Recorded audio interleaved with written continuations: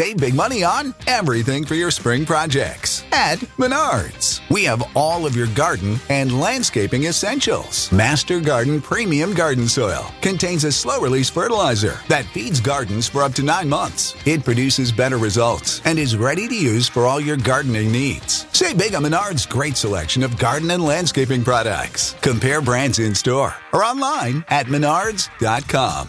Save big money at Menards.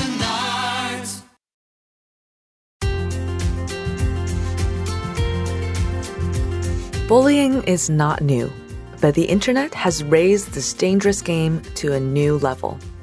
Why is cyberbullying so insidious, and how can you cope with it? Welcome back to Savvy Psychologist. I'm Dr. Jade Wu. Every week, I'll help you meet life's challenges with evidence-based research, a sympathetic ear, and zero judgment. On September 22, 2010, 18-year-old Tyler Clementi jumped to his death from the George Washington Bridge. He had been a student at Rutgers, one of many hopeful young people starting an exciting new phase of life at college. But 3 days before his suicide, he had experienced an extreme case of cyberbullying. Tyler's roommate and another classmate had used a webcam to spy on him kissing another male student, and then they posted about it on Twitter. They even invited others to tune in for a second viewing. Tyler found out, and it's impossible to say what he felt at that moment. All we know is that he took his own life within days. Tyler's tragedy is not an isolated event. In 2009, a large survey by the Cyberbullying Research Center in the U.S. found that 30% of teens had experienced some form of cyberaggression in the past 30 days. The things they experienced included being target of rumors, mean or prejudiced comments, having someone impersonate them, or even threats. Cyberbullying is more than a matter of just hurt feelings. A 2018 study of over 31,000 teens found that cyberbullying was a strong predictor of emotional and behavioral problems, and that this effect remained even when traditional bullying was accounted for. We also know that being a victim, and interestingly, being a perpetrator too, is linked to having more suicidal thoughts and attempts. And it's not only teens who are affected, adults also experience online aggression and harassment. A 2015 survey of young women, mostly in their 20s, found that 1 in 5 had repeatedly received unsolicited, sexually obscene messages and solicitations. Although this particular study focused on women's experiences, it's important to point out that men also experience cyberaggression. Interestingly, one study on perceptions about cyberbullying found that men's reports of these experiences are taken less seriously, and people tend to blame the victim if it's a male. We have to be careful not to overlook people's experiences of cyberbullying, regardless of their age and gender.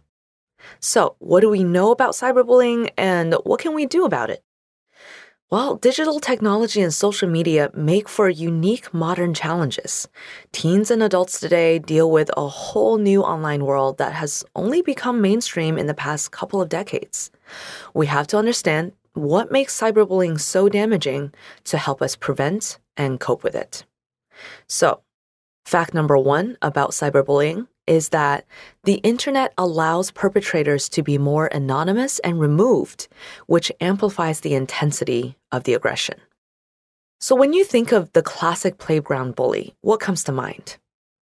Probably they're aggressive, they're mean, and they're not exactly prone to empathy. Well, this applies to cyberbullies too. Perpetrators tend to be less empathic and less able to put themselves in someone else's shoes. The problem is that the internet makes it much easier for a person to lean into this trait. It's harder to look someone in the eye as you humiliate and hurt them.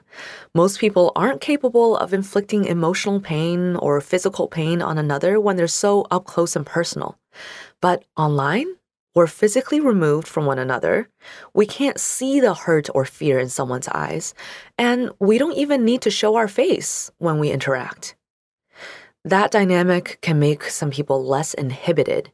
And if someone already leans toward aggression, this anonymity and distance may be all they need to be drawn into bad behavior that they wouldn't risk in person. This makes cyberbullying particularly hard to combat because there are many more people who are capable of hurling nasty threats from behind a keyboard than in face-to-face interactions. When we go online, we step into a world of less inhibited, less accountable, and unfortunately, less empathic people. So, what to do about it? Well, first of all, don't friend strangers on Facebook. Even if the people that you know are less inhibited on Facebook, they aren't hiding behind total anonymity. So, that's a layer of protection. And if you engage with someone on Twitter, Reddit, or another slightly more anonymous platform, block them right away if they use threatening, harassing, or prejudiced comments. Remember, you don't have to engage. Cyberbullies are not looking for a productive discussion with you, so no amount of reasonable arguments will persuade them. In fact, your discomfort could reinforce and feed their behavior. Silence is the least satisfying response they can get from you. And make sure to get support from forum moderators, other participants in the conversation, and the people in your offline life. Now, what about bystanders? So, fact number 2 about cyberbullying and why it's so particularly damaging is that bystanders to cyberbullying are less likely to step in and help. So, the distance and anonymity on the internet that we've already talked about also creates worse bystanders. If one person witnesses a physical assault, the victim has a potential ally, or at least someone to call the police. If 100 people witness the assault, nobody feels like it's their responsibility or their place to step in. And sometimes they might even think that what's happening must be normal if so many people are witnessing it. This is called the bystander effect. It not only happens in real life, it happens online to an even greater extent. This diffusion of responsibility leaves victims more isolated and makes perpetrators more emboldened. So, what can you do about it? Well, be the positive change that you want to see. It starts with you. If you're a bystander, step in and call out bad behavior and reach out to the victim to offer your support. Invite others by name to also add their support so they don't feel like they're just fading into the background. Focus on the behavior itself, not the person perpetrating it. Make sure to aim your response at calling out bad behavior and supporting the victim rather than shaming the perpetrator, because fighting bullying with more bullying is not the answer. Now, fact number 3, this is a really difficult one. Cyberbullying can be really hard to escape. The internet exists 24/7 all around the world, and we use it every day. This makes cyberbullying very, very hard to avoid. There isn't a physically safe location, such as home, the workplace, or even out of town during a vacation, where a victim can be totally out of reach. You can't simply move. Sometimes you can't even pursue a geographic restraining order to escape the harassment. For example, in 2008, Melissa and Nellie started getting threatening messages from someone in New Zealand. Melissa herself lived in the United States. These sexual and violent messages became more and more graphic, more and more threatening, and eventually Melissa and her family members were receiving postcards and phone calls from this stalker. Melissa is an author and webmaster of The Leaky Cauldron, a Harry Potter fan site. Her experience of cyberstalking was a perfect case study of how difficult it can be to escape. Because the stalker, who was a fan Melissa had banned from a Leaky Cauldron forum for offensive comments, did not live in the US as Melissa did, the police had no jurisdiction. Eventually, the offender was arrested in New Zealand and then arrested again and again, but Melissa has reported that the harassment has never fully stopped. So, what to do in this case? Well, through perseverance, Melissa and Nellie was able to get some help from international law enforcement, but she has also talked publicly about how traumatizing this experience has been because it took so long to get help and it never really fully solved the problem. Cyberbullying incidents don't have to be as extreme as Melissa's to be a frustrating and scary experience. So here's what you might consider. Give yourself breaks from the internet and social media so you can create safe spaces and times for yourself. Engage with your resources to protect yourself. Keep records of the harassment, report incidents to webmasters or forum moderators, report stalking and hate crimes to law enforcement, and safeguard personal information like your phone number and address. And at the same time, try your best to let go of what you cannot control and focus on what you can. Instead of checking your inbox throughout the day repeatedly or rereading offensive messages, spend your time and mental space on other areas of your life that are more fulfilling and give you a sense of mastery. Remember that in this case, letting go is not resignation or defeat, but rather an empowering choice that you can make. And lastly, even with all that, you can be doing everything right to protect yourself and to be coping with cyberbullying. But fact number 4 is that cyberbullying is incredibly isolating. Cyber-aggression leaves no bruises and scars, even though the emotional damage can be just as bad. And ironically, while the abuse can be invisible, it can also be very exposing at the same time. We all know that what gets on the internet tends to spread and stay. Even years after the initial cyberbullying, there may be permanent records of humiliating videos, sexually intimate pictures, and vicious rumors that follow a victim. This can affect every relationship or hopeful relationship that this person has for the rest of their life. These factors make cyberbullying a particularly isolating type of trauma. It may be hard to reach out for social support because you may feel intimidated or embarrassed about what's going on. I can imagine, for example, that if, say, someone's ex-partner spread nude pictures of them on the internet, the last thing they would want is to point their family and friends to these pictures and ask for emotional support. And even when there's no embarrassing materials present, being the recipient of repeated harassment can also be difficult to share. Remember the statistic I talked about earlier that said 20% of young women in one study had received repeated unwanted sexual messages? That study also found that a large number of these women internalized the harassment. Keeping that harassment to themselves affected not only their mood, but even their appetite and sleep.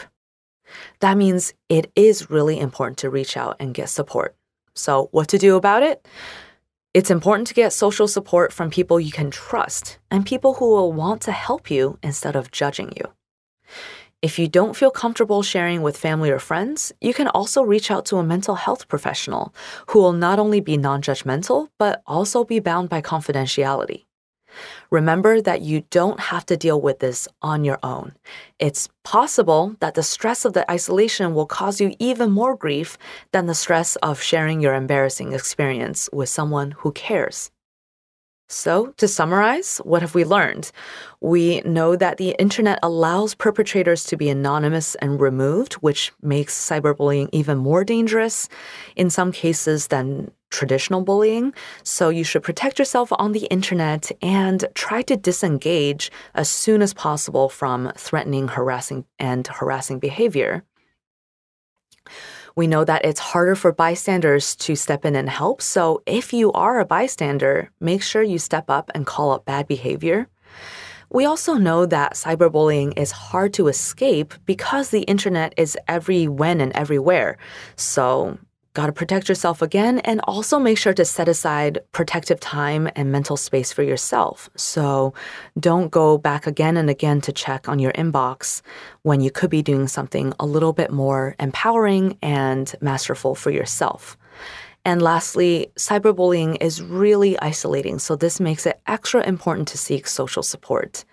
And you're not alone. A lot of people experience cyberbullying, and we can only stop it and prevent it and cope with it best if we get together and support each other through it. Now, let me know what else you want to learn about cyberbullying or other psychological tips. You can find me on Facebook or Twitter. I'm at QDT Savvy Psych. And if you want specific sleep-related tips, I'm also at Jade Wu PhD. You can listen to the show on Apple, Spotify, or wherever you get your podcasts. And don't forget to subscribe so you keep up with each episode. Next week, we're going to have a really interesting conversation with Elaine Birchall about hoarding disorder. Savvy Psychologist is audio engineered by Steve Rickeberg and edited by Karen Hertzberg. As always, Savvy Psychologist is strictly for informational purposes and does not substitute for mental health care from a licensed professional. Thank you so much for joining me, and I'll see you next week for a happier, healthier mind.